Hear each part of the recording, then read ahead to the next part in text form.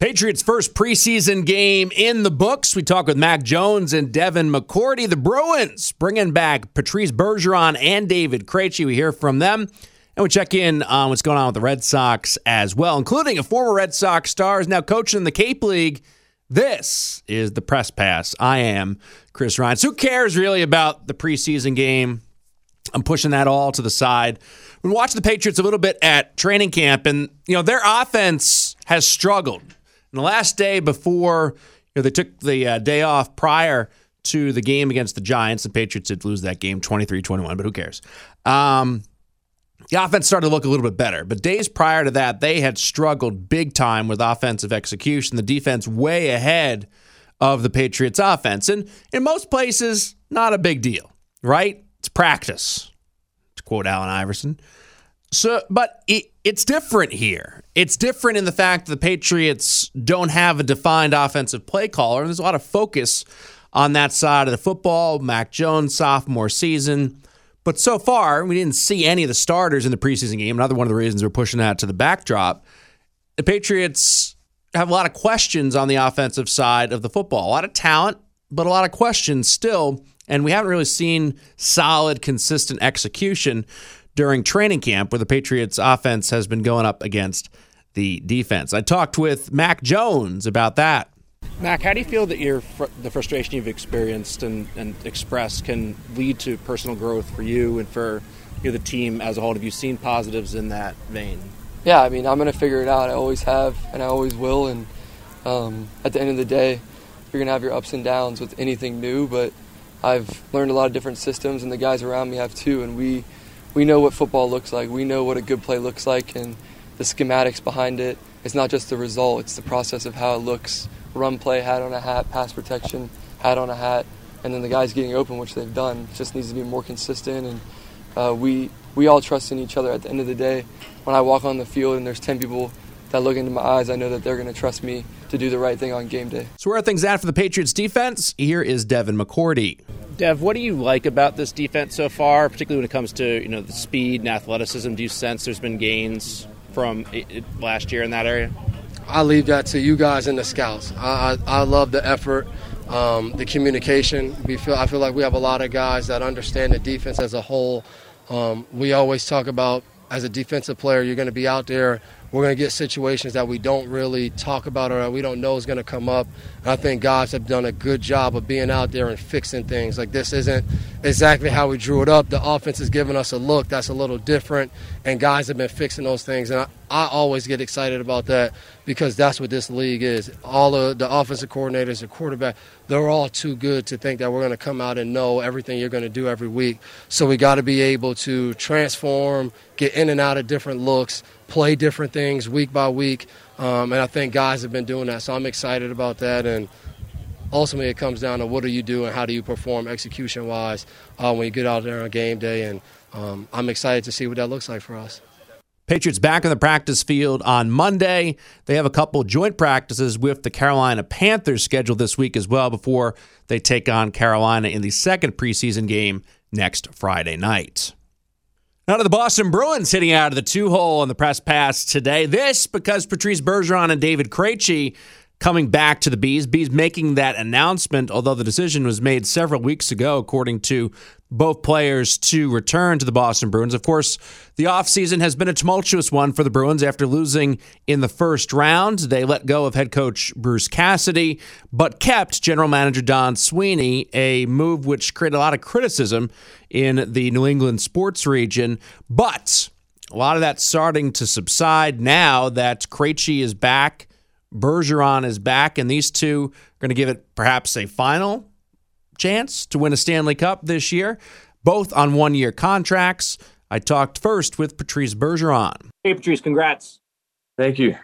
I'm curious, as you've been talking about, your love of the game and kind of perspective through the course of the Zoom, how that's kind of evolved and changed from the beginning of your career to now. And as you're kind of staring at not playing, how did it kind of crystallize the thought process of what the Bruins mean to you? Yeah, I think it's a great question. I think first of all, when you're you're coming up when you're younger, when you're 18, 19, 20 years old. You're only focused in, I guess, in the future, and you don't really take everything. You take everything for granted, I should say, and you're kind of like going from one year to the next, and obviously you're trying to get better, you're trying to win, but you don't really realize how fast it goes, how important it is to soak everything in and to really appreciate the moment and appreciate the, as I said before, the friendships that you build over the years, and how special it is to be playing in this league, and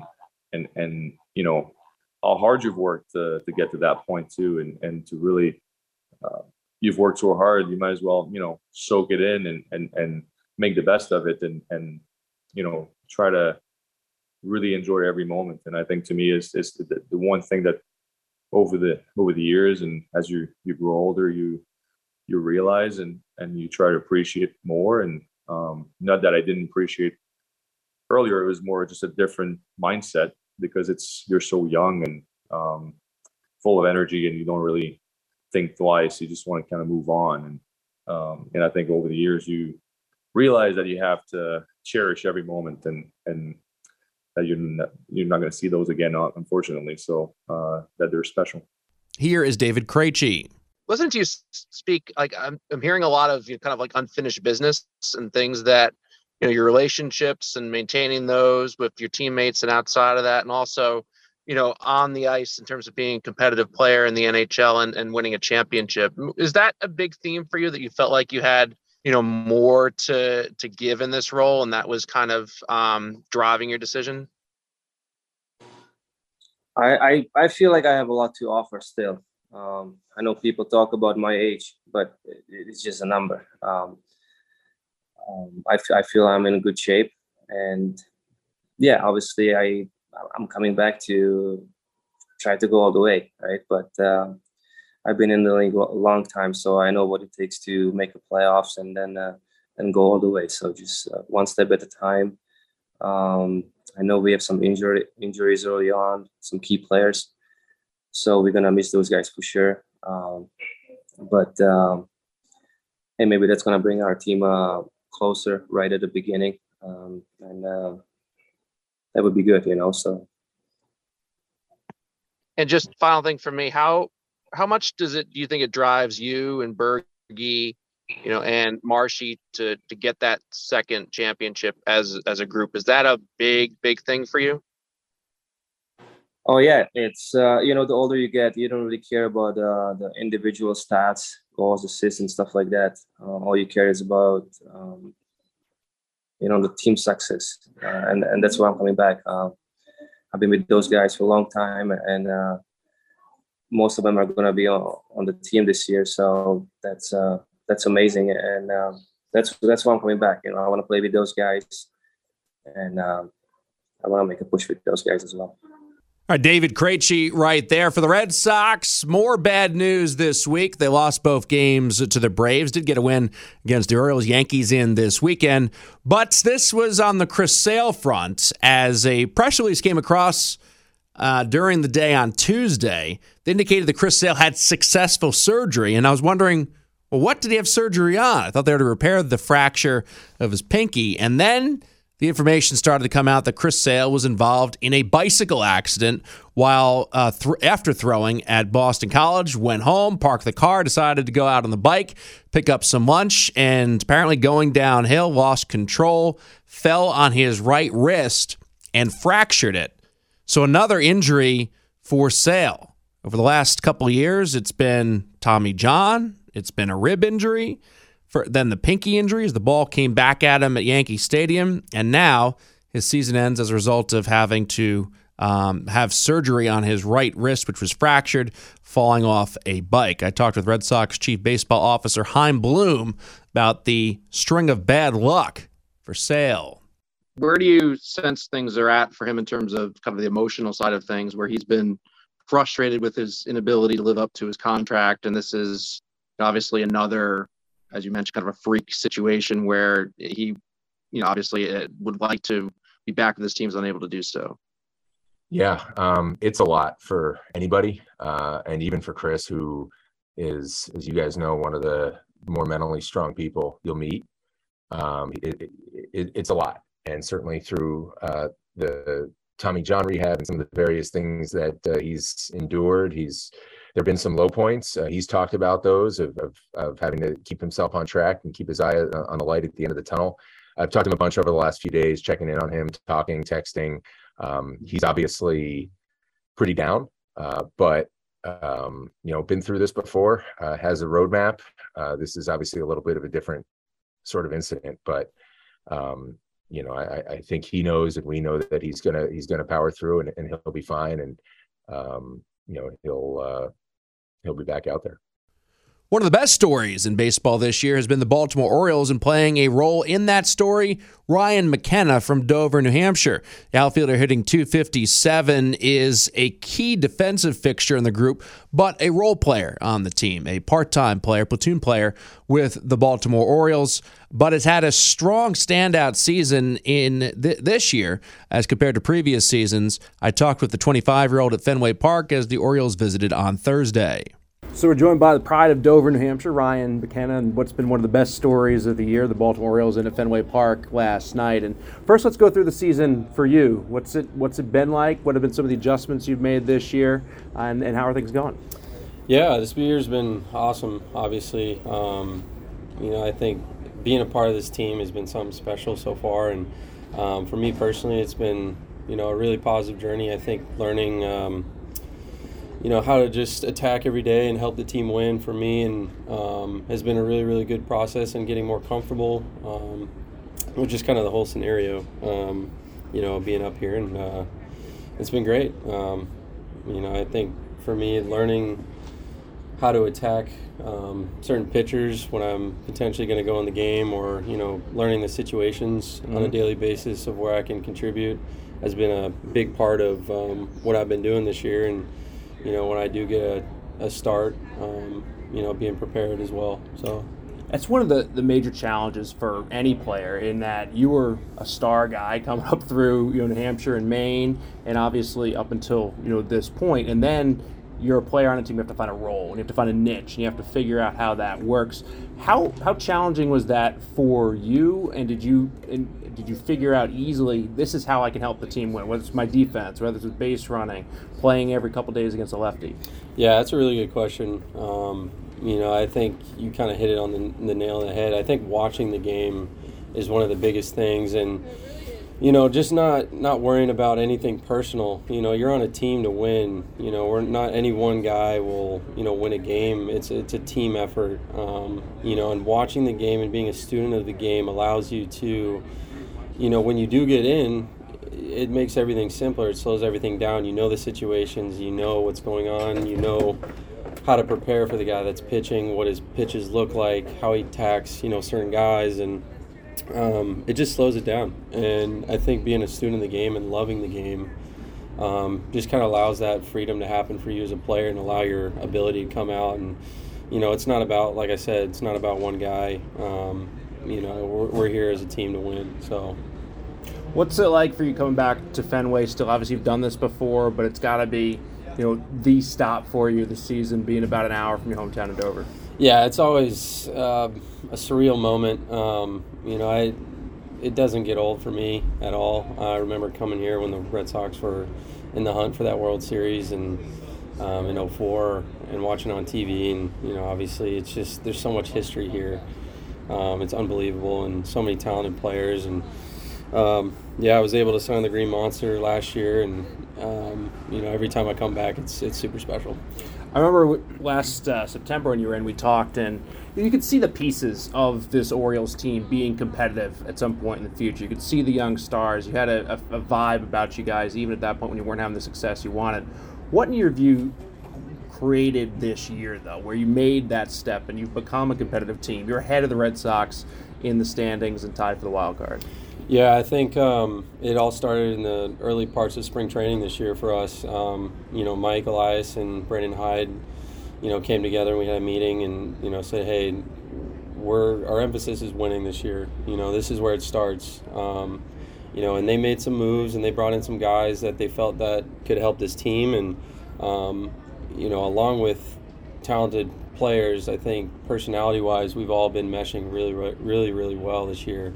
And that's always a potent combination when you got young, talented guys that are hungry for success. They like being around every day, being around each other. They come to the ballpark ready and they prepare the right ways. I think that combination has, allowed our success. In watching you guys, you feel like a team, like being around this club just a little bit today, like you're out there greeting guys, everybody's, in tune, but also, with one another. Mm-hmm. That feels like the theme of this group is you have really good players you mentioned, but it seems like this is a team in all aspects of your bullpen is strong. You can hit up and down the lineup, a lot of different aspects which make you guys gel. Yeah, 100%. I think everything you said is very accurate. Obviously it's a test to everybody, but our bullpen has been phenomenal this year. I can't emphasize that enough. A lot of ball games where last year it might have slipped away in those fifth, sixth innings. It's been really locked in and dialed in. They've been putting up a lot of zeros for us in big moments, and allowing our offense to gain that momentum back, allow us to stay in the game, stay engaged, and pulling for every one of our guys offensively. So it's just been unbelievable to be a part of. And I know there's a lot of season left, and every one of these guys in the clubhouse is hungry for more, and we know we gotta really dial it in, these next couple weeks here. So, it's been a good ride. Ryan, thanks a lot. Yeah, thank you.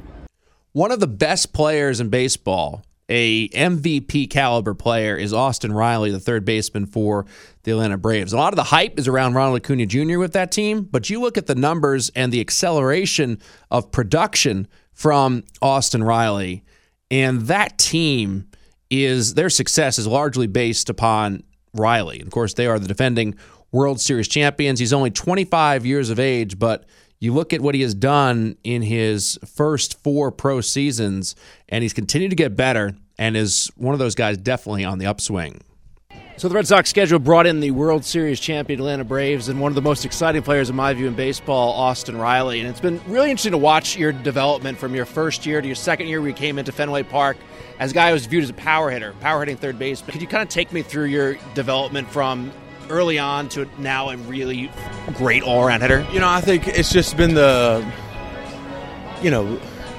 learning, those adjustments that need to be made on a daily basis to be that, that type of hitter that, I really want to be a complete hitter, not just, I'm going to hit a bunch of homers, I'm going to get on base, I'm going to, have some walks.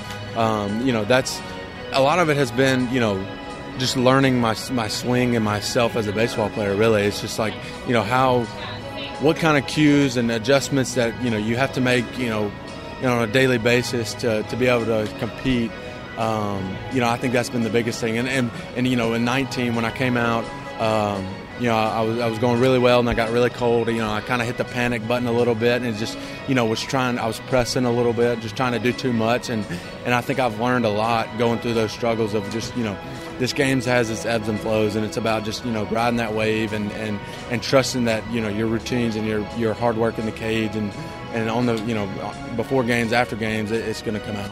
Was there a particular moment or person, or was it kind of, an off season or COVID, or that kind of it all clicked for it? Because it felt like last year was the breakout year. This year's kind of the, I'm a superstar player year. I think it's, no like particular day or moment or anything that really just stuck out. I think, especially from the hitting side, I got to give a lot of credit to my hitting coach, Mike Brumley. He's been so good for me. We've clicked from the get-go, and I rely on him a lot when things aren't going really well for me, and so I really got to give a lot of credit for him from a hitting standpoint of just learning, like helping me learn my swing, more than anything. Going inside your stats, one of the things that's most interesting is your power has actually gotten better and improved as your strikeouts have gone down and your walks have gone up, as has the average. Do you think there's any correlation between being more selective and being a quote unquote better power hitter? I think the biggest thing is just like I'm going up there with a plan, and I'm sticking to that plan. And if I can execute that plan, I give myself a chance to do damage and not swing at bad pitches, because guys' stuff these days are so good. It's like you can't go up there and try to cover the whole plate. You got to pick one side and really just key on that and hope those guys make mistakes. And when they do, you can't miss them. And I think that's been the biggest thing for me, is just learning how to put together a plan and going out there and executing it. What do you like about this ballpark? As I mentioned, you're here in the COVID year, and the only noise we heard was you hitting the monster with the baseball pretty much that series as you guys beat up on the Red Sox. What do you like about this ballpark, and are you a guy that's a little more modern amenities, or do you like the Wrigley, the Fenway? No, I'm definitely this is probably my number one, honestly. Just like I said, the history behind it. Wrigley's an awesome field, but this one definitely. I've hit better here than Wrigley, so I think that plays a part in it too. But no, like I said, just the history. You got the chair out there, the Ted Williams. I mean, it's just like to be on a field. Those some of those guys, those iconic baseball players that came through is just it's pretty cool. Last thing I want to ask you, it's one that baseball folks have been talking about for years. We haven't had a repeat champion, and the Red Sox have obviously tried to do it and hasn't worked out for them 4 times. A, what do you notice about what is challenging about trying to repeat as a champion? And B, why do you think it hasn't been done?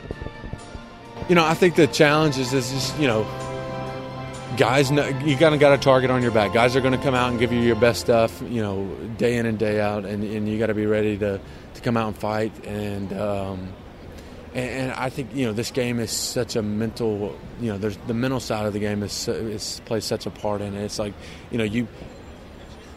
it's almost like it's just like like the Cubs and the curse. It's just like you talk about it so much. It's just like you start putting that unwanted pressure or whatever it may be. It's just like, hey, I think that kind of has some stuff to do with it. It's just like you said, and it's like I said, it's hard to win a World Series, and to do 2 in a row, that's even harder. So I think there's many challenges to it. Braves third baseman and MVP candidate Austin Riley right there. We're going to conclude on the Cape League with an old friend, Jared Saltalamacchia, coach on the Bourne Braves, who won the Cape League this year. So the Bourne Braves won the President's Trophy, best record in the regular season in the Cape League, and part of that, Jared Saltalamacchia, Salty, World Series champion catcher for the Red Sox. What's this experience been like for you this year?